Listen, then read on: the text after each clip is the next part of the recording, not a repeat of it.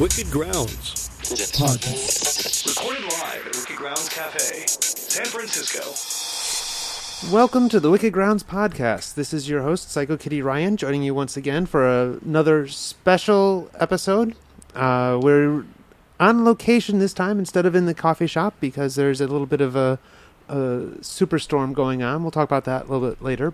But also with me is my co-host. This is Rue. Nice to talk to you again.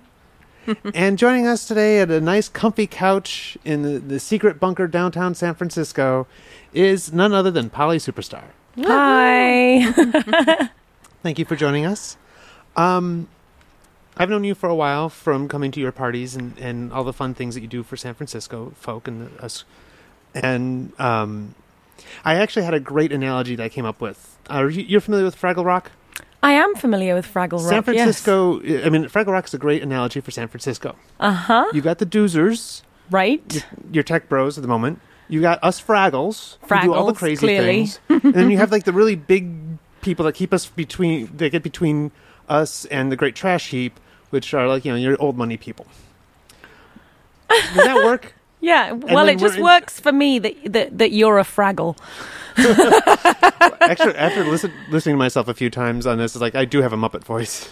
Yeah, I definitely. It's a common analogy that I have with my friends is that we call each other Muppets. You know, when people are being particularly ridiculous and kind of Muppety.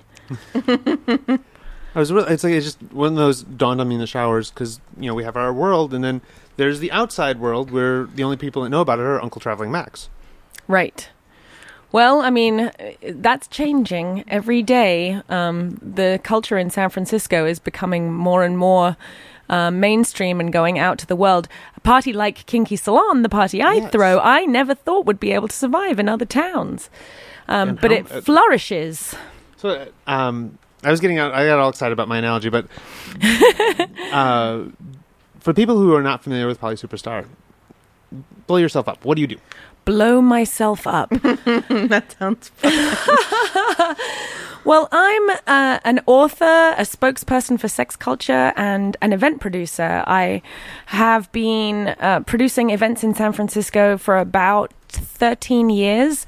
The kind of flagship event of what I do is called Kinky Salon, and it's a sex culture party, meaning that people are allowed to have sex there, but sex isn't the focus of the event.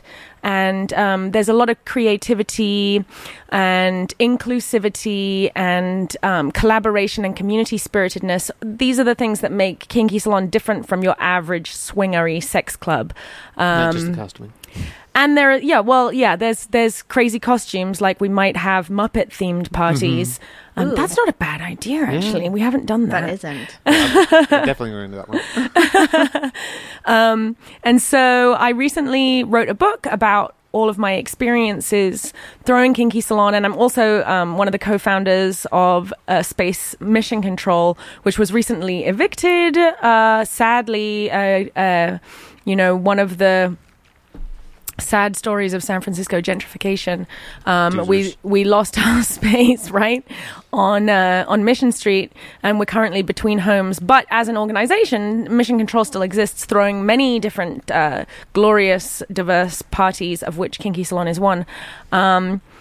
And the book that I wrote is called Polly, Sex Culture Revolutionary, and it's a memoir about my life and crazy times. Not just the sexy stories of San Francisco and all of the awesome fun times that have been had, but also the story of my struggles and the story of my past and my history and where I come from and how I ended up leaving the country of my origin, which is obviously England. I don't know if you can tell that by my outrageous English accent. I was thinking Australia or New York, Israel. Sometimes when people ask me where I'm from, I like to say Texas. Oh, boy. And they go, really? And I go, no, don't be silly. I'm from England. Now, you're Southern England? Yeah. You can tell I'm from the South. My accent is posh. I wouldn't be able to tell at all. Well, I've had a little bit of my father training. was from up north, and that's how they talk up north, so you'd totally be able to tell that I was from somewhere else. That's a Lancashire accent. Can you tell the difference? I can definitely tell the difference now. Yeah, I've had a little bit of personal training with English accents. Yeah, well, it's very different from here because the accents change in very short distances. So you can have people have very different accents that actually live relatively close to each other. Whereas here, everybody kind of sounds the same for hundreds and hundreds of miles. In England, we're always navigating people with different accents and being able to tell where people are from just by the way they talk. Well, you still out in the can tell, West, yeah. it's a little bit different in the West Coast than it is the East Coast and Midwest. Definitely. I mean, I was we were talking earlier. I went to school in Sheboygan, Wisconsin, and Sheboygan has its own dialect, and that's only a couple hundred miles from Chicago. And Chicago has some of its. I mean, you could tell somebody who's like Southern Chicago, Bridgetown, talking about the boys and stuff like that. There's certain inflections that you just you can't miss. But you have to go thousands of miles for there to be a difference. Well, that's what I'm saying. In the West Coast, yes, because there's you've got on the water. There's lots of people, but there's a lot of space to get around. But going from Sheboygan to Bridgetown to Indiana. Sheboygan. I mean, Where is Sheboygan? it's a 3-hour drive north of Chicago, just past Milwaukee. There you go. I know. I mean, I lived in Hawaii for a really long time, and I could definitely tell the difference between people who've lived in Hawaii or on those islands for a really long time compared to when I moved to North Carolina right after I lived in Hawaii. That was completely different ways of speaking. But I guess what I'm saying is that from Boston to New York, there's a big shift.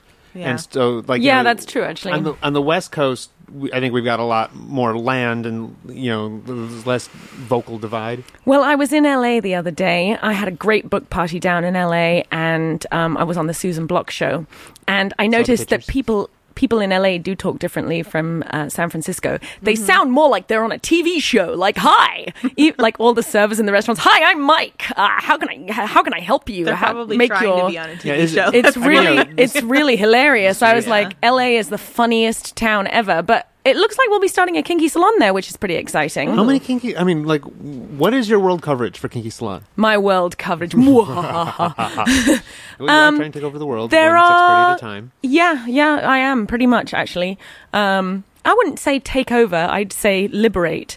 But there are currently 9 kinky salons happening in different cities. In Europe, we have London, Berlin, and Copenhagen, which is nice. And then the rest of them are in America, all the way across, up and down and across. LA is coming soon. We've hard. got a couple of Sacramento actually is coming soon. Sacramento will be fun because it's so close. So a lot of Bay Area people will probably go out there for it. And I like to affectionately call that Kinky Sac. I used to live right there in Lavender Heights, which is downtown, not downtown, but K Street, Sacramento. Yeah, well, there's a whole posse of perverts in Sacramento that currently drive all the way to San Francisco to come to events. I see a few of them for coffee every now and then at the cafe. I'm sure you do. They stop in for a milkshake before going out. And so, yeah, they're happening everywhere, but it's different. It's not like a franchise. Just to be clear, that Kinky Salon is more like a network of events, a movement, creating a shared experience. And so they're replicating the experience of Kinky Salon using a manual that I created. But I don't micromanage them, and I don't earn money from them. They are my gift to the world. So it's a terrible business model. But the communities themselves are really thriving, and each one is really different. Like each kinky salon kind of has the flavor of the city that it's part of. And exciting news! In end of March, beginning of April, there's going to be a European tour. Ooh. So we're organizing 3 kinky salons over 3 weekends in 3 countries in Europe. So it's going to be on the 21st of March, it's in London. Then on the 28th of March, it's in Copenhagen. And then on April 4th, it's in Berlin. Nice. And there's a posse of us going. And everyone who's listening, everyone out there, you are all invited to join us on this adventure. The more, the merrier. We're gonna be staying with people, with local perverts. It's gonna be like a pervert kind of, traveling exchange, couch surfing experience. And so it'll be super cheap to go, and it's gonna be so much fun. I mean, 3 kinky salons in 3 weeks. Sounds exhausting. And when is that? And fun. At the end of March through to the first weekend of of April. Why, you want to come? I was thinking, I was like, well, if I wasn't about to give birth in April, I would totally be there. Yeah, I could see where you'd be a little tired after that. Oh, yeah. I mean, if it was in the summer to like September, I'd be like, yes, Wicked Grounds obviously, podcast, let's go. This first one will have to go well, so they have to repeat it. Yeah, and there'll also be coming up soon. There'll be a tour in America too. I've been kind of popping around and visiting those events like on their own, but the idea of a tour is totally doable and would be a lot of fun. We might even rent a bus. Can you imagine? We should make a documentary of that, man. That would be the craziest. Hearts would be broken. Love will be found. It's going to be like the most epic road trip ever, the Kinky Salon road trip. It'd be like the sequel to Almost Famous, but kinky. Almost kinky? Yes, almost kinky. Exactly. Oh, man. I have always... So with 5 years of running the cafe, I've had crazy ideas, and one of the things I've always wanted to do is like get a food truck set up where we roll into some place, pop up this big wall that then pops down to St. Andrew's Cross and sets up the whole Wicked Grounds suspension points, sell coffee, and bring kink to... That's great, to festivals and stuff. To festivals. You should totally do that. To conservative Midwest city towns that wouldn't know what to do with us. I just like, bring out. So when the roadshow happens, maybe we can combine forces. I'm also talking to Dixie from Bawdy Storytelling. Just went last night. And the idea of like all of the people from San Francisco sex culture joining forces together to create a giant sex culture roadshow. Wow, what a beautiful thing that would be. Great. Actually, it's the last time I saw you too. Was at Bawdy Storytelling. Ah. Right, yes. Yes, where we both told stories. We did, that's correct. And you were wearing a onesie. Yes. Oh, really? Yes. So one of the things that happens at Dark Odyssey Surrender is the Little Miss, Little Mr., or the International Little Miss, Little Mr. pageant, which is about age play pageant. And one of the audience raffles was a TARDIS Doctor Who onesie. Oh, that onesie. That is... that I did not... Somebody else won. But so he wrestled them. I pouted them into it because I won. Which he has a power for that, a superpower. I won a book. They actually didn't want the onesie and didn't fit them, so I pouted my way into that onesie. Well, it looked fabulous. Thank you very much. Yeah, that was fun. I love what Dixie does. Yeah. Bawdy Storytelling is so important. It's such a great venue for people to just... tell their stories on stage in front of other people. I mean, how powerful is that? We never get to hear each other's sex stories. And that's why it's so popular, I think, because so many people really need that outlet. Not only to tell the story, but also to hear people's stories and be like, oh, wow. Exactly. Because it really tells you it's okay to be sexy. It is, yeah. I mean, we live in a very Puritan country, a lot of Puritan bases. The fact that, it's a struggle constantly to... we live in our little bubble of San Francisco, but, I realize very much it is a privilege to live here and to live in that bubble, but there's so much sexual repression in this country. Oh, yeah. I mean, I'm not really freaked out about moving to Ohio, but it's just sort of, I know that I'm definitely going to have to kick the door down. Yeah. And be like, I'm here now. I mean... and things are going to change. I definitely believe, the Wicked Grounds Cafe and Kinky Salon and Bawdy are... very strong political statements that are saying it's okay to be sexy. It is. You do not need to put your sex in a closet. So getting more Bawdy out, getting more Kinky Salon, getting all these things that like my copy of the book you said to fellow sex revolutionary does mean a lot to me because I definitely see it as the cafe is not just a business. It is. Clearly, it's a community. It is a community, and it is more... I've realized long ago that it's more important than me, which is one of the things that has kept me keeping it going, which I can understand. I'm sure you can appreciate that drive. I certainly can, yeah. I mean, I couldn't do what I do without the teams of incredible volunteers that dedicate so much time and energy into making kinky salons happen, and mission control events, too. I mean, it's all a labor of love, and... It's a beautiful thing, I think. Yeah. To see sexuality being accepted as part of community and being like, yeah, I'm not scared or ashamed to show my kink and my fun, sexy times in front of my friends. It's not weird. It's not like sleazy or creepy or weird. It's just like really natural and healthy and fun and normal. And like, what a huge, like, it's like a breath of fresh air. It's like a relief. Like, oh, thank God we can do this. Like, I remember when I first arrived in San Francisco and I had come from the London fetish scene where I had been, I had been active in the fetish scene in London since I was 16 years old. So I started really young out there. And the stuff that I had seen, I mean, I had been to every club and checked out, most of the scene there. And it was definitely still, even though I loved some of that sleaziness that it had to it, it was definitely had a sleazy vibe still. Yeah. And when I moved to San Francisco, my first experience of a sex club here was, the Power Exchange. It doesn't get much sleazier than that. They revel in their God sleaziness. bless them. Exactly. There are some people who don't like Kinky Salon because they're like, you know what? I come to Kinky Salon and I have sex and nobody watches me. I mean, what's the point in that? I want to, where's my circle jerk? Like, seriously, I'm doing this to be watched. Why isn't there a bunch of people appreciating how hot I am? And I'm like, have you tried the Power Exchange? Because there are people who love having that experience. Power To Exchange watch, excels at doing that, providing that space. And like Mir, one of the co-owners of the cafe, and I just did a fill-in for a Newbies Munch.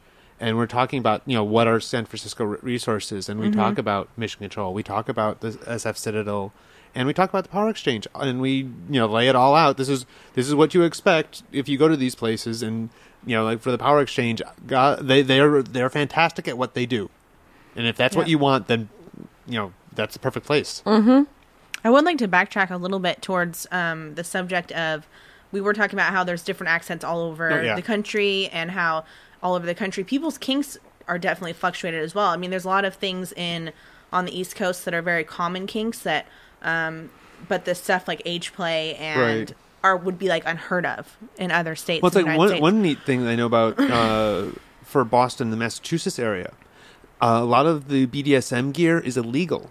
Yeah. So that's why they are so big rope junkies there, because they can, rope is rope. Yeah. Right. You can't make rope illegal. But I think what I wanted to touch on, which is something that sort of raises a red flag with me, is the recent ban in the UK on like certain sex acts for pornography. Porn. Yeah. Yeah. Sure. Do you have an opinion on that? I mean, I can list them if you want. Yeah, no, I saw the article the other day, and the whole thing is that it's supposed to be stuff that's like dangerous, but it includes like female ejaculation, which is like not dangerous. People could drown with that. And exactly, that's what I'm saying. You could be blinded. Like, You got me in the eye. Yeah. But yeah, I mean, I think there's a constant, give and take with, progressive attitudes towards sexuality and scared people who are constantly trying to create laws around controlling people's sexuality. Yeah. And it's a constant dance that we have. And there are some people who believe that it's cyclical and that we're going back into some sort of dark ages of sexuality. But like, I mean, I would say it's cyclical, but it's more like a wheel. Like the wheel is always moving forward. And even though sometimes it might be in the dirt down at the bottom and you're like feeling like it's never going to... you can't see the light for the dirt. Yeah, exactly. The wheel turns and the wheel moves forward. We're never going back. We're always moving forward in time. And, the changes that have happened in the last 50 years are pretty unprecedented. I mean, since the age of reason, basically. The understanding about human sexuality and understanding about relationships and the kind of liberal attitudes that have evolved. I'll call them actually progressive attitudes that have evolved over the last 50 years since the dawn of the sexual revolution. Are like, it's completely transformed culture. I mean, my mother was a sex therapist in the 70s. And she told me the other day, she was actually here for my book party. It was pretty awesome. She spoke on stage during my book party. I know, it was great. And she told me the other day that in the 70s, when she first started being a therapist, a relationship therapist, they weren't allowed to talk about sex. Right? So when you're having relationship problems, you're going to talk about things like, oh, I really hate the way he squeezes the middle of the toothpaste tube, and like all this stuff that's just like the frustrations and that are symptoms of of frustration of not having your sexual needs met. And, you know, so many of people's issues when it comes to relationships are, you know, sexual differences that need to be figured out and communicated about. And they never were. You weren't allowed brush them underneath the rug. Yeah. You weren't even allowed. Even a relationship therapist wasn't allowed to talk about sex. And so my mom was one of the people in the 70s who really transformed the way people talk about sex. And she put in a lot of programs in England that are still operating to this day. You know, they still feel modern. And so I don't think there's any like I don't think you can underestimate just how different it was in the 70s when all of this stuff was happening and the change was really beginning to happen. Like the stuff that we pretty much take for granted now was radical and crazy. Yeah. Like Oprah and Dr. Phil talk about it's okay for people to have sex lives, even unmarried people to have sex lives, to have healthy. In fact, healthy sex is a good thing. Like most people agree that now, whereas 50 years ago that was hugely controversial. Yeah. Now it's only really very extreme kind of fundamentalists who stick with the opinion that sex is evil, bad, wrong, and Just for procreation. For procreation and kind of the downfall of society, which is really what it was seen as. Yeah. So we can't go back. We're moving forward. Things are changing. It'll be interesting to see where things go in the next 50 years. For sure. Well, it's like I was having a discussion with a friend of mine who's considerably younger than me, and they were saying how, you know, they had anti-homophobia signs in their high school, even though those were she felt like they were just lip service. And I'm just thinking, like, in my high school, back, you know, I graduated in '89, and there's no way that subject is even brought up. Oh, Not to mention wow. the fact that I went to an all-male Catholic high school, so of course Oh, well, they that would changes not, things. that explains a few things, but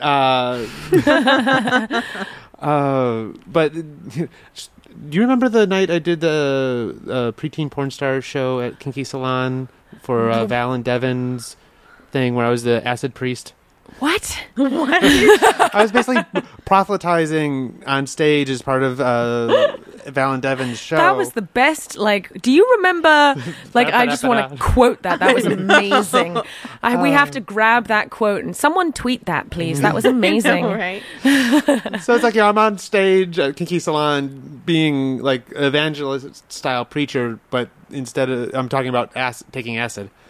So it's like that's you know where I got my preacher role. Is like I went to a Catholic high school. I know these things.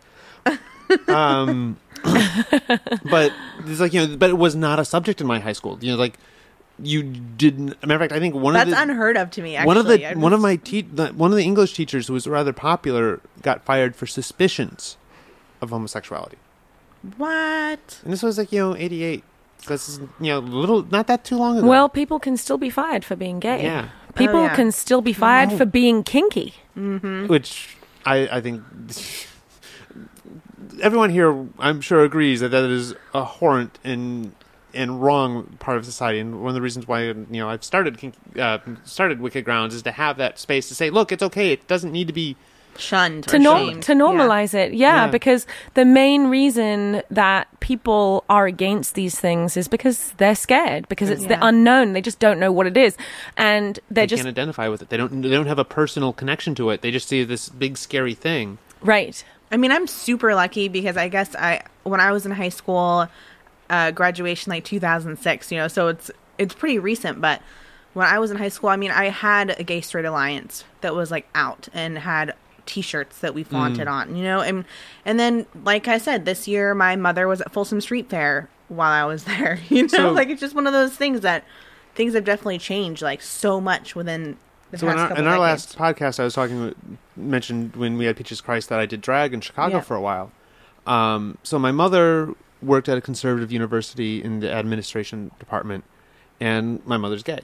And my mother was not out with being gay at work because she could lose her job. Mm-hmm. But she still was very supportive of gay rights on campus.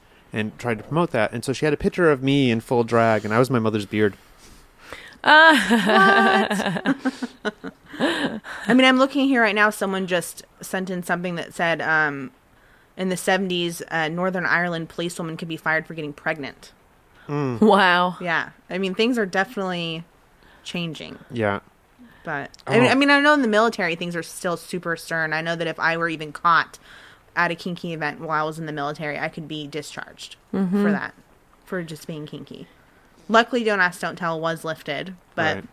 as far as being kinky, that is still a Well, huge it's very issue. edgy for people, being kinky, being polyamorous, Yep. like all of these things. I mean, when I got my citizenship a few years ago, one of the boxes that I had to check was about, it was like, are you now or have you ever been a member of the Communist Party? And do you support polygamy? And I was like, wow, this is it's so ingrained into the culture here, Yeah. this Yep. fear of multiple relationships, specifically polygamy, which is kind of interesting that they Single out that. singled out that particular form. But I was like, wow, it's so ingrained that it's something I actually have to check a box, like in order to become a You've now citizen. officially gone on record as saying. Right, exactly. So yeah, fascinating little insight into American culture there, I think. Well, like I said, we're based on Puritan ideals. I mean, it's so different, though. I mean, I sit here and I take it for granted, like, living in San Francisco for more than a year and having had this cushion of sexual freedom and, expression, thinking that it's going to be just the same in Ohio, and it's going to be totally be different. We do live in a bubble here. I was doing. I'm actually got an AMA going on Reddit right now. And one of the questions that somebody asked was, what's the legal status of your events? And there's nothing illegal about people having group sex. Adults are allowed to have group sex in America. But I was like, he asked the question, so I was doing a little bit of research and discovered that there is actually, like in Phoenix, Arizona, there is actually a law against sex business. So you're not actually allowed, like sex clubs are illegal in Arizona. I didn't know that.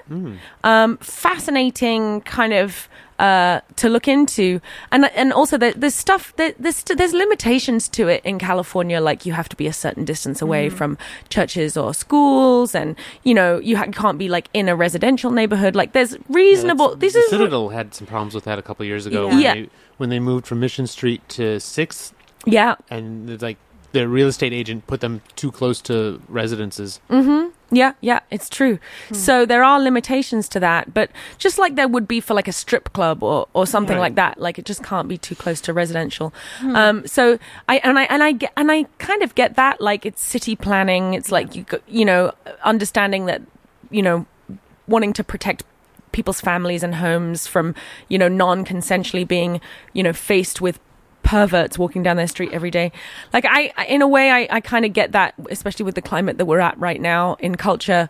But the Phoenix, Arizona one, where it's actually not allowed is, I mean, because I know that there have been other sex clubs that have been shut down because they're like prostitution rings where you go to the sex club and there's like, okay, here's the sex club and now here's the girl that you're going to pay for, which is, obviously illegal. And then there were also ones that were closed down for having like unlicensed strippers. So apparently strippers need licenses in some states. And so having like dancers at the sex club. I mean, I would understand that if you were going to give your dancers like healthcare and stuff. But if you're not going to be taking care of people, why should they be licensed? Yeah, It's really weird. That's a whole other topic of like Why should they the be problems licensed? with the sex worker kind of scene. I mean, yeah. if you want sexual abuse industry. Yeah, exactly. Let's talk about some fun stuff, though. This is we got Okay, very serious. sorry. We always get there. We always Yeah. like peak in intensity, and then it's like, oh, bubbles and rainbows. Let's move on. Tell us some fun kinky salon stories. Okay. that you can tell. Well, we got a kinky salon coming up on December 20th. That is our annual Christmas party. It's actually the Festivus this year, and we will be having the airing of grievances. I'm not 100% sure how that's going to work, but that should be pretty fun. And of course, the candy cane lick off, all those festive Christmas traditions that we love.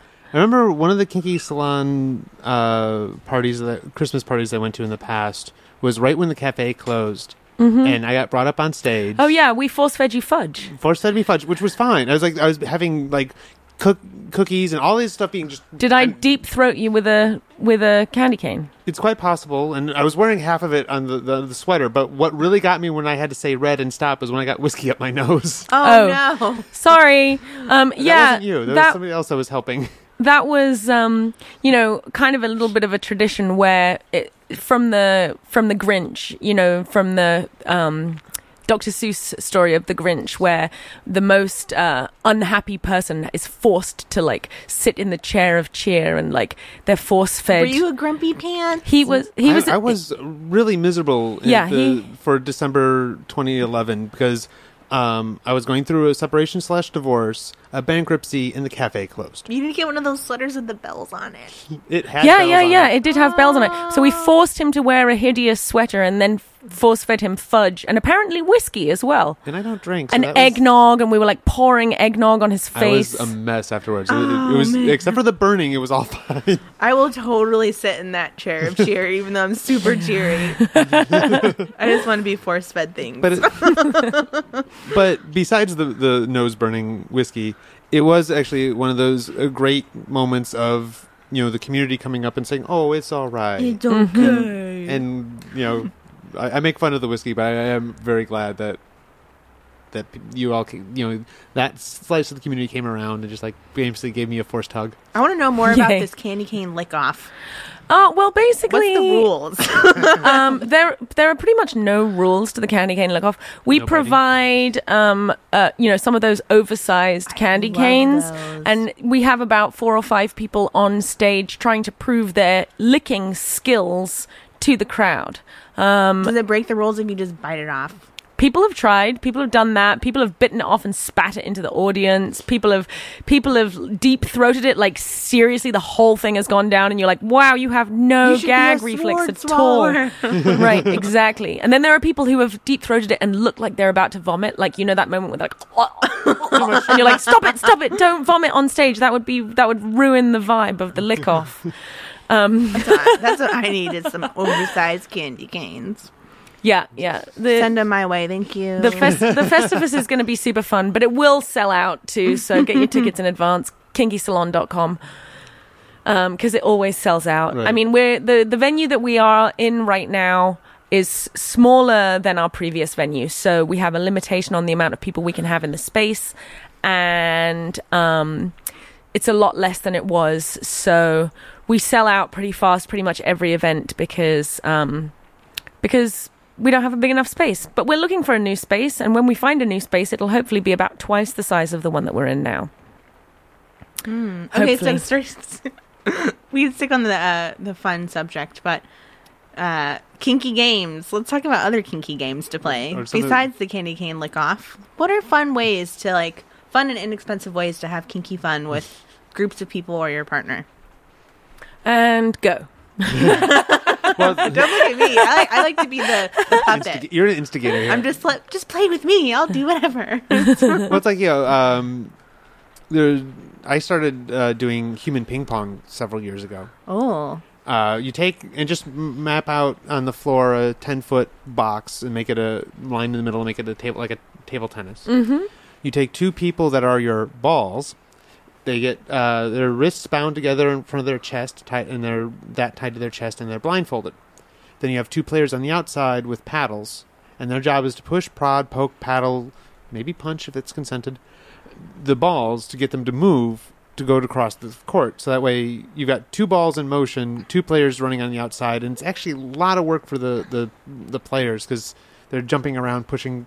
And whenever a ball steps out of the box, just point for the person on the other side. Oh. I know you have more up your sleeve, though. I've heard many. I've taught a class at Mission Control for Pink, and as well as other places of fetish games. So I'm kind of known for my games.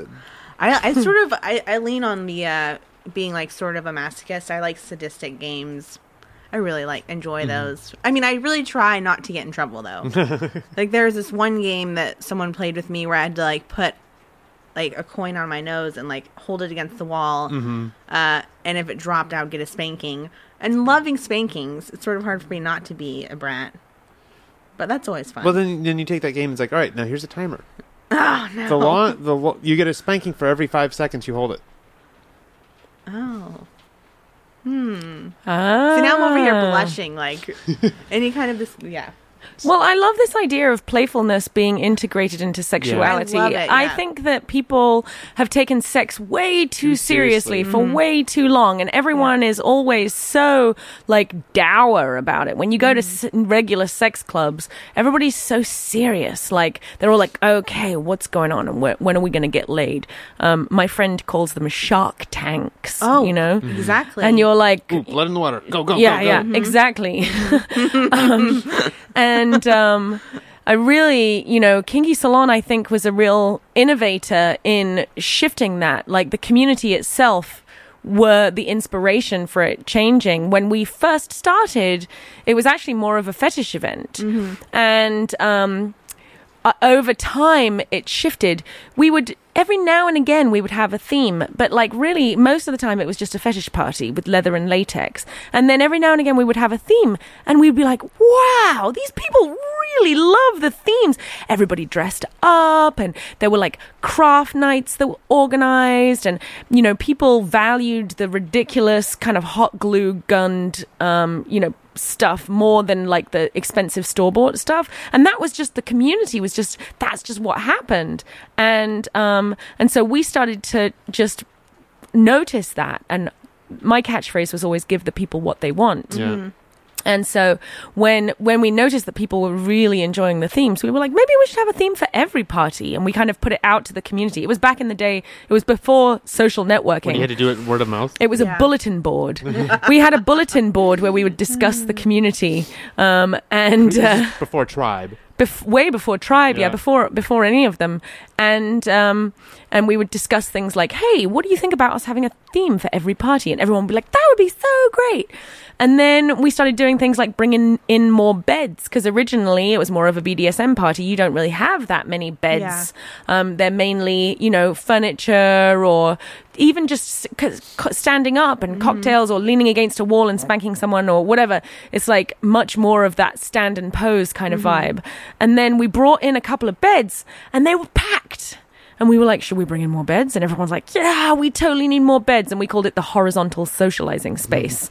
But like the event transitioned into this super playful and kind of more sensual, colorful, fun party because that was what the community was wanting, you know? Yeah. And I love the costuming. The themes are one of the things that drew me to in the first place. In Hawaii, we had kinky Mario party, like a kinky Mario party. So everyone dressed up as their favorite Nintendo or video game character and got super dirty.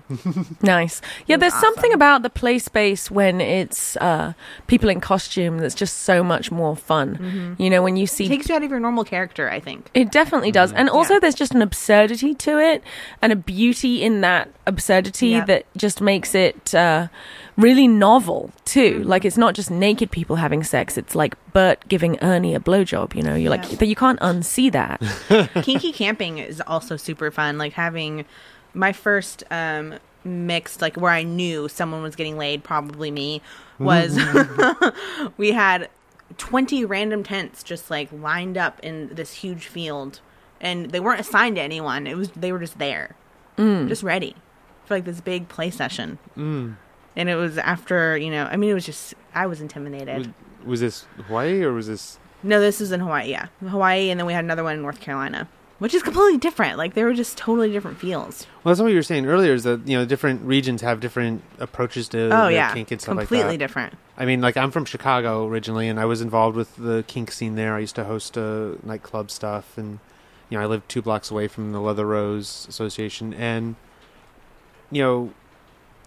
a lot of seriousness involved. I mean, I tried to fight that as my psycho-kittiness because, using Psycho Kitty as a stage name has always been a bit of absurdity because I'm not going for the muy macho alpha male look with Psycho Kitty very much. No. Psycho Kitty is not an alpha male. That's okay. Yeah. I think it is totally different in different cities. In London, I was really surprised when London was able to do a kinky salon. London has one of our biggest and most successful kinky salons. It's having its 5-year anniversary in March, and I never thought that London would be able to do it because I just thought that they were too. They took themselves too seriously, you know. But the London kinky salon, it's almost more. It's like a purer manifestation of kinky salon. It's so ridiculous. They're so ridiculous, and they take their ridiculousness so seriously. Some of the that it becomes. Yeah, I'd love to see what like a Japanese kinky salon would look like. Yeah, that's an interesting. Speaking of, like, taking I bet you themselves to that's the extremes of serious. ridiculous. Because I know that I get a lot of emails like on FetLife and stuff, and the way that people approach me, you know, people from the UK, like dominants from the UK, are so different from dominants from the United States. Like the way that they approach me in that way, I'm almost intimidated sometimes. I'm like, whoa, like there's all this, you know, spell check and protocol, and I'm like, whoa, just say, hey, what's up, Maru? What's going on? It's just so different. Yeah, people that jump straight into protocol and introductions. Ooh. Yeah, you don't even know me. I did not consent to your protocols yet, sir. I know exactly. You will call me master at the end of this email, and I'm like, And I'll call you goodbye. I will call you blocked. Thank you, sir. Blocked. So blocked a lot. Yes. You can Oh, tell man. it's an English person said sir. Yeah. Right. Lord something. I don't even know. So I'm just realizing, I did say we were going to talk a little bit more about the Superstorm right now because you could hear it beautifully. Instead of the normal sound of espresso being made, we have the lovely patter of the much needed water to San Francisco and the Bay Area and California in general.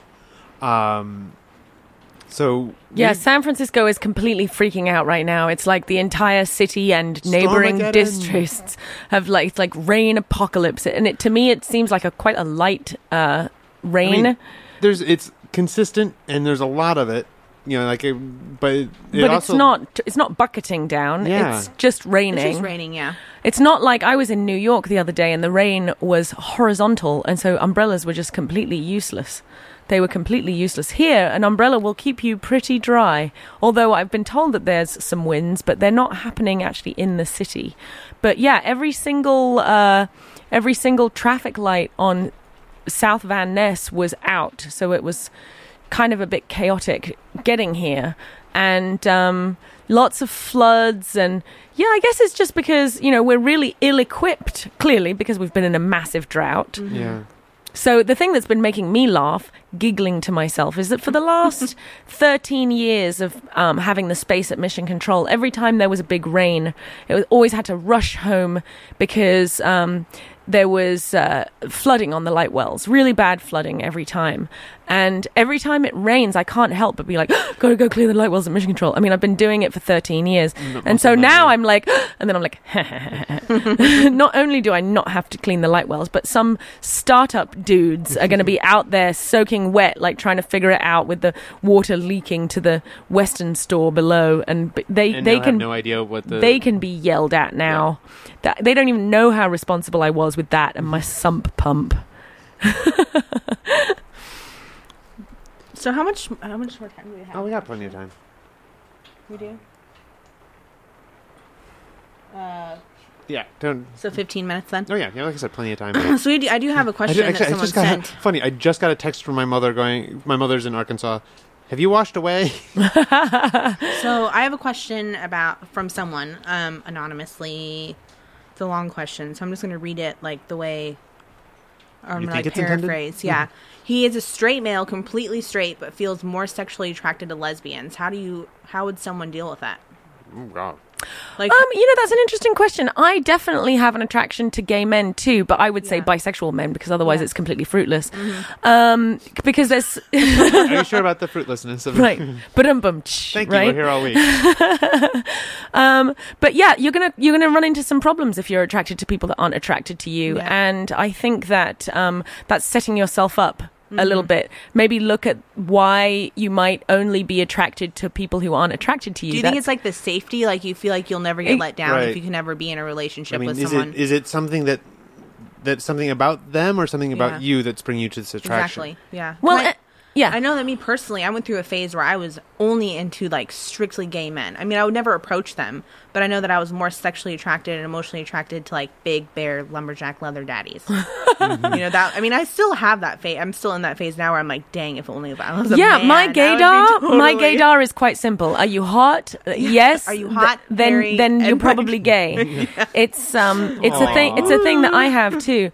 And I don't know what the inner psychology of it is. I know that I really like watching men play and also being the creamy filling in a boy sandwich. It's pretty much my favorite place to be. That is like a dream. So, an interesting thing about sexual identity is that it's actually a relatively recent phenomena. Yeah. The concept of being gay isn't something that existed 100 years ago. Previously, you were in a gay relationship. So you didn't identify as gay. You were in a gay relationship if you had a gay relationship. Yeah. But once that relationship was over, you weren't identified as gay. So this is like a relatively recent phenomena. And so the question is, are you attracted to the idea and being around women being together sexually? Or are you attracted to the kind of stereotypical kind of butch dyke lesbian image? So I think they're two really different things. Yeah. I mean, you can find, women who are bi or straight or who might want to have sex with you who have that image because whatever, it's just a way an of image, dressing and it's not necessarily related to your sexuality. And then there also might be women who are, bi and wanting to hang out, even though, it's a complicated issue, I think. I was watching this online YouTube show and someone made a statement that sort of made my ears twitch a little bit, but I didn't know. I just wanted to relay it.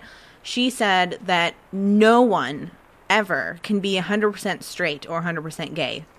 So what do you guys feel about that? Oh, I think everybody is everybody. I don't think anybody can possibly make a statement about what somebody else is. And I think that there's a lot of scientific evidence to prove that, for example, gay men aren't attracted to the pheromones of women and vice versa. So I don't think that's scientifically accurate at all. Yeah. And I think that there's a lot more variety. I think the majority of people are bisexual or have some kind of bisexual interests. Yeah. But I don't. I just didn't understand that question. As she's one of those webcast people that have millions of followers. So to say something like that on air, I'm just like, whoa. Like to declare that no one can be completely straight, or it's just sort of that could be they're making a very solid statement. Yeah, it could be just for the sake of making the statement and see what falls from it. I mean, she knew that she would get a lot of heat from that. Right. She said it after. I'm probably going to get a lot of heat, but I don't feel that anyone can be completely whatever. I mean, I personally don't label myself as anything. If I like you, I don't care what you look. I'm going to go for it. What? Well, that's because you're bisexual. Yeah, definitely. Yeah, I'm like. So there was this when I was on stage at Bawdy Storytelling again. Dan Savage, famous columnist. Oh yeah. Was doing a story as well, and he was actually doing a story about when he lost his virginity, and he had this great description as he was talking about it, because he's like a gay man. He's a gay man. He is not attracted to women, and but he tried really hard. I mean, that's the thing that you can't forget, is that there are people who really feel incredibly ashamed and the society doesn't allow them to be themselves. We live in a bubble in San Francisco. It's not like that in most of the world. You aren't accepted for being if you're gay, So he worked really hard to try and be straight. He was like, I'm going to try and prove it. And he talks about when he lost his virginity to a woman, and he was like, I'm going to do this thing. I'm going to see how it works. I'm going to learn to love it. Yeah. And then he described it as when he put his hand in her shorts. He described it as putting a hand into warm lasagna sideways. And then he paused. Right? Isn't that a beautiful image with the layers of lasagna? You can just imagine sliding your hand into that lasagna, and everyone in the audience at that point, or 90% of the crazy bisexual freaks of San Francisco, all went, "Oh, I quite like lasagna." I mean, that's And my then, favorite food. but then he paused and said, "With hair," and everyone was like, And so, like, I don't think you can underestimate just how, like, repulsive gay people find the opposite Yeah, people yeah. find the unattractive genitalia. Yeah, exactly. Yeah. Because I mean, I'm sure that that could be said in either gender, in any combination. any thereof. combination. You drop that off, and it's like, ooh, like, I have one, and I still don't like the other. Like, I don't know. I know that for me, like, I used to say that I was pansexual or whatever, but I've been Sex sort with of like, pans? I've been like really Cheap shot. battling that, because I know that what I usually go for, and I've never really strayed, is with men. I love like the typical alpha, leather daddy, hairy man. Like, I don't think, I mean, I've tried to date Lumberjack. other men, like little skinny petite boys, and I'm just like, no, this doesn't work for me. And with women, I like feminine women, like I've like I said, I've attempted to date like women just for being awesome personalities, but as far as like physical attraction, I'm like, it's just not there, So I just say I'm bisexual. That's like, why. it's just- That's why I think it's interesting, the idea of labeling the relationship rather Yeah. than yourself, because I have difficulty with that too, mainly because it changes. Yep. So I can't possibly label myself. In fact, I really love Annie Sprinkle's definition, which is metamorphosexual. The only defining factor of a metamorphosexual is that they will change. Yep. And I really like that, just as a concept. Yeah, I just think it really all depends for me. I mean, I can say that I'm definitely open-minded to my mind changing, which it does. I mean, it has. Yeah, it's When I definitely first it's all, came it's into all the about the chemistry of the person, and then it has anything to do with Oh yeah, And with your also, growing as there well. is a certain amount of, I mean, all of this is completely unproven scientifically, but from my experience, there is a certain amount of just like pheromones or like something just with a particular type of person that's beyond just intellectual. It's beyond just being shallow and thinking about it. It's Yeah. like an actual physical reaction that you Yeah. have. Like you can see someone who's like the awesomest person in the world and who Yeah. would actually be your perfect, but who you just don't kind of have that for. And then Exactly. you can And then see people someone try to who's a shun you for complete that. Yeah. asshole who you Yeah. hate, who you're like, God, that's so fucking hot though. Exactly. and I think that's the problem these days, is because I have been hit on by men who are like, yeah, they may be the sweetest guy ever, but they're not sexually what I'm attracted to. And then they want to get mad at you for not being sexually attracted to them. And I'm like, what? Well, that's just pathetic. Yeah, like, really? Grow up. Are you serious? I mean, things just evolve all the time. I know when I joined the fetish community, I came in completely submissive, and things definitely change. And there's all the also time. the thing is that what we're being fed every day by all of the songs and all of the cultural movies, programming. cultural programming says if you're nice and if you do the right things in life, you will be rewarded with love. And so there are particularly men. Yeah. He gets the girl at the end of the movie, and so there are guys out there, a lot of guys who this is what they're raised on. It's not like it's their fault. Yeah. It's just programming that they're just told, like, and they act nice and they do all the things that they're supposed to do, and they don't find love, and then they get angry about it because they're entitled, because they're like, hey, I did all the things I was supposed to do. I took you out, I did all the things, and now you're not going to reward me with this love that I've been told I deserve by culture. So if, this stuff is really complicated issues, And and mix that with the instant gratification, fast reward, fast return time, with the social media and things are now. So that way, instead of the 10, 20 years ago when it was protracted dating, now it is microcosmed into a little exchange. Like, I'm being nice to you. like on Tinder, Yeah. when people are all like, hey, how's it going? And you're like, oh, I'm kind of busy. And they're like, fuck off, bitch. And you're like, Yeah. wow, we just did that so fast. It's just Uptight bitch. I'm like, what? I get a lot of that because I do. I've been spending a lot of time at home, and I do like a lot of online, like role play and stuff like that. And I get a lot of like the people who just hide behind their anger, like, Yeah. oh, you don't like me, fuck you. Oh, yeah, I mean, internet anonymity. Yes, that's the word. Anonymities in the sea. Anonymity. Yes. Yeah. It does bring out a whole different animal. bad side in people. It's true, and it's funny because anonymity allows us sometimes to say things that we wouldn't say otherwise, and Yeah. I do appreciate it sometimes for that. But then it also because it does give you some courage to say some things that should be said. Yeah. right. Like an anonymous suggestion box, for Yeah, example, is a yeah. great way to get good feedback about stuff. But at the end of the day, it's also just it's just a place that trolls just can basically, without accountability, that you can just express yourself. I think part of like being human and being in culture and being in society around other people is like you say things and then you see their face Yep. and you made them sad and human beings are designed to be empathic. We're Yeah. super empathic. We're Yeah. like really a lot of our motivation is from other influences, from external influences from other people. And so when we see that face, when we see we've made someone sad, we feel it ourselves. We have these mirror neurons where we basically experience the same sadness that they experience. And so being around each other and seeing each other can really bring out that empathic and understanding side in people. And then when you're on the internet or in any other environment where you're anonymous, Disconnected. that's disconnected, and so you no longer have this empathy, and so it's this kind of like twisted version of humanity that I don't think is actually accurate. Yeah, I don't think yeah. people are mean like that. I think if they could see the faces, Yeah. like that I don't know if you know about that website called Secret. Oh, where people like say secrets or whatever. And then- Yeah, and it basically shows to like your Facebook friends or something. I don't even really know how it works, but it's like an anonymous forum basically. Yeah. And there was this one person who posted this thing about Kinky Salon, and at the beginning it was kind of interesting conversation about feeling disconnected, and then halfway through the conversation, suddenly someone was like, I can't believe we got this far talking about Kinky Salon without mentioning that Polly is a cunt.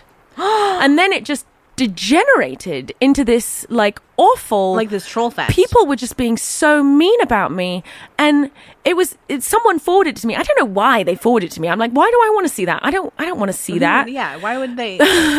But I guess it's kind of gossipy, and it's like, oh, Polly, look, people are saying mean things, whatever. But it was Get him, Polly, get him. it was so hurtful, and I was just like, wow, you guys, like, really? Like, I understand that sometimes, I can be aloof at events, often because, like, I'm working and I have something to do and you're drunk and in my way. And I'm sorry if I don't, and I know that, like, over the years, particularly in previous years, when I was struggling and having real difficulty in mission control, was hosting events every single weekend, and it was in my home, and like the stress just got so much. And I know that I've upset a lot of people. I know that some people think I'm a bitch, and I'm okay with that. But I think that if they're not going to say it to my face, like if they're going to just use this forum of like this anonymous trolling website to like take pot shots at me from the sidelines, it's a little much, Oh, yeah, I mean, I Yeah. feel though that with all things. Oh. Yeah, finish the thought. I think that with all things, even if it is anonymous, I mean, I believe that even if I'm online, the way that I carry myself will come back to me sooner or later. Yeah, with that yeah, and guilt, I think it just goes to show like the integrity of communication. Exactly. It's like if you're in integrity in your communication, then you're going to be having this experience online as well. Yep. And so I didn't like it was hurtful, but it wasn't like I didn't cry or anything. I was Yeah, like, it's wow. like, really? I think it was Really? because whoever it was called me something so extreme and was Yeah. just so blatantly mean that it was like it was kind of funny. I was actually like, oh, actually. All right. Well, we've come close to the end of the. I don't want to end I know, on this note so we of need to- talking about me being a cunt, though. Like, let's let's end on a happier note. We could say that you're like the best Yeah. cunt ever. Let's talk about the word cunt. Let's break that down. pretty word, actually. I think it's I a beautiful love that word. word. Historically, it's been used as a way to revere female sexuality. Oh, yeah. And so let's flip that around and say, I put a post on Facebook the other day saying, what do you call your or saw that. your lover's vagina during sex? Such an interesting question because there really aren't that many options. Everyone says pussy, right? Totally is. Everyone says pussy. And then they were coming up with these hilarious suggestions. Vagoo. The vajayjay was another common one. hoo-ha. But then people were just like, oh, you're talking about Betsy? Wow, I guess I am talking about Betsy. Like some people had really specific names and a lot of people surprisingly were saying that they really like the word cunt. I love that. They're that like, word. yeah, use the word cunt in sex because Yeah. it's hot and dirty and it has all these cultural a nice, sharp connotations. word. It's my too. favorite. Yeah. Beautiful. I'm over here like fanning myself. Have we made you blush again? Oh, yes. It's easy, In fact, though. the other day when my mum was on the show with me, seriously, I'm going to go from cunt to my mum, just like that. She was on this book launch party with me, and I brought her up on stage. And one of the things that she said immediately, talking about being a sex therapist in the 70s, was that she was changing the language around sex and the way that people talked about sex. And she said on stage in her opening sentence, because if you can't say, and my mother is a very well-spoken British woman, by the way, she said, Very proper. because if you can't say words like fuck and cunt in front of your lover, then you're not going to have very good sex. And everyone was like, yay! Polly's mom! Of course, that's Polly's mom. My mom said cunt on stage within like 30 Nice. seconds. It was awesome. I love this conversation. So, where can we find you in your book and Kinky Salon? And tell us where to find you. Okay, well, my book is available everywhere. Like anywhere that you want to type it into the internet, you can get it from Barnes & Noble or Amazon or directly from my website at polysuperstar.com. This podcast is actually part of a virtual book tour that I'm doing right now, which is over the next 10 days. We're in day 2 of it. And over the next 10 days, we're doing all this crazy stuff, talking about the book in all these different blogs and podcasts. Today we had Kitty Stryker doing a podcast. Yesterday we had Yes. Just a side note, Kitty Stryker was the reason why I first went to Mission Control. Oh, For that's great. Whippersnapper party. I had friends of mine from Chicago that live here that said, oh, let's go to this kink party. And then they wound up bailing. And I went, just moved into San Francisco, didn't know anyone, volunteered. Oh, and had a good time. perfect. Yay. Oh, that's so great. I love that Mission Control was your entry to San Francisco. So, yeah, there's a bunch of stuff happening over the next 10 days, ending with Margaret Cho, who's like my new best friend, because she loves my book so much. She wants to support putting it out in the world. And she's amazing. I mean, God, talk about like someone who has done a lot for bisexual pervert pride. Like, there's no other celebrity that talks about being a bisexual pervert as much as Margaret Cho, demystifying that particular corner of sexuality. So I love Margaret, and she's going to be rounding up the tour on December 20th, which is also the day of Kinky Salon too. So lots happening in the next week. You're going to be a busy one. Yeah, and it's all on polysuperstar.com. That's Polly with 2 L's. I was born Polly. I don't call myself Polly because of my polyamorous tendencies. I was actually born Polly with 2 L's. So Polysuperstar and kinkysalon.com is where you find Kinky Salon. Throughout the world. Yeah, throughout the world, exactly. See if there's one in a town near you. Well, thank you so much for sitting down with us. Yeah, today it was such a pleasure. And bearing, the swim over. Yeah, I kayaked all the way here. Are we going to be taking about a 10-minute pause and then moving forward to... Yeah. So we'll be back, me and Psycho Kitty. We have a little bit of podcast business. Yep. But thank you so much for joining us. Yay, It was thank you. great. It was really great. So we're back on for a little bit of podcast business now that Polly has left and gone to her next set. This has been your last in San Francisco for regular podcast with us, Rue. I know. It's so sad. You're like you like get us all in love with you, and then you run off to the East Coast. But we have plans, and these plans are going to be awesome. And I have to say, I was talking earlier in this episode about the whole San Francisco Fraggle Rock analogy, and that really got sparked from me calling you our Uncle Traveling Max. Exactly. It's going to be so great. I have so many things planned. What we're going to be doing is I'm going to have my own sideshow for Wicked Grounds. And every month I'm going to be going to a different kink venue on the East Coast, whether it be like a small group or a big convention. And I'm going to be running a podcast there, interviewing people all over the East Coast. So some of the things that we have. Recorder will travel, reads card of a Roo. I'm going to get like this little uniform, I don't even know. But I know that the two big ones I have planned now are for July and August when it comes to Anthrocon, which is like this really big furry convention. I'll be doing a lot of stuff there in my little furry outfit. It's going to be awesome. I'll just wear like some kind of gas mask underneath my little furry head. And then shortly following that, I'll be going to BronyCon, which is like the My Little Pony fandom convention.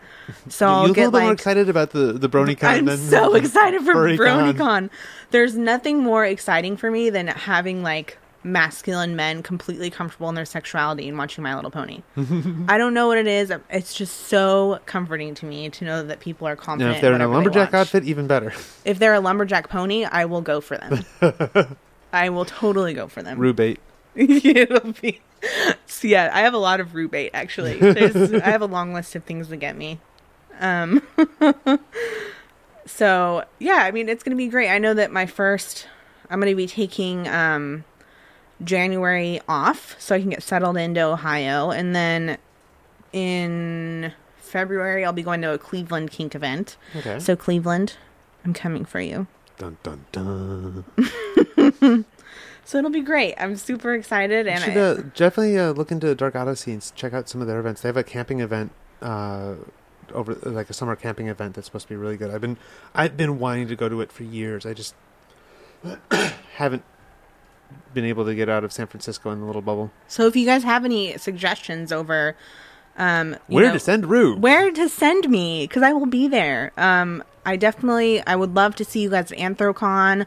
I would love to see people at BronyCon. If you have any other parties or specific kinksters or activists that you would like me to meet up with, just shoot me like an email at wickedgroundspodcast@gmail.net or gmail.com. Gmail.com. Gmail.com. That brand new spanking email. Yes, and we will get back to you, and I will just get on my little merry way. It's sad for me to leave San Francisco because it's such a beautiful place, but I feel like at this point in my life and with how confident I am in myself as like a Roo, kinky, whatever, I feel like it would be good in Ohio. I feel like that's the type of place that needs to be like Rooified. I just feel like it needs to have some doors opened, and I know that I have like the tolerance and the love to do that, to be able to take it. Instead of, living and celebrating in the little bubble, you're going to try and take the bubble. Yes, I'm like Glinda. Like I'm just going to get this flogger, right? I'm going to stand in this dark black bubble. I'm going to float over star wand. Yes, I'm going to float over to Ohio and just be like, it'll be fine. And I am sure that there are wonderful kink communities out there that just don't have the same community support bubble that San Francisco has, but St. Louis has Shameless Grounds, which is a similar concept coffee shop to Wicked Grounds. So right now we have a little cat listening to our podcast. John has tagged out and we have a new audio engineer for this segment. Oh, John, what's the cat's name again? Pearl. So I'm gonna post on Twitter. I guess to sort of end my.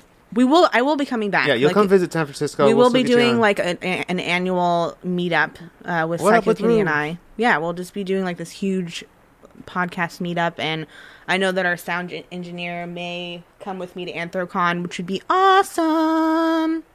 So I do want to close the my last little outro with saying like how much I appreciate San Francisco, and I feel like the community as a whole owes it to each other and to like new kinksters and people who don't have what we have to like spread it out and to make it acceptable and force that wall down. Which is what I want to do is just really make it The acceptance. outreach. Acceptance is it's just plain acceptance. It doesn't matter Yeah. what it is. Kinky outreach. Exactly.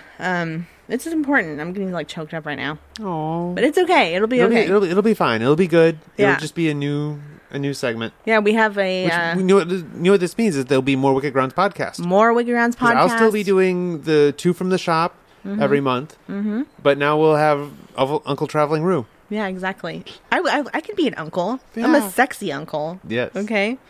All right. So we'll just end with that, Yeah. and I will see you guys in January. No, sorry, February will be my first returning podcast. And we will be recording the next normal podcast on the 26th of December. And I think we have Charlie Glickman joining us this Woohoo! time. And on that, we will see you. We'll keep the coffee warm. Toodaloo. Talk to you soon.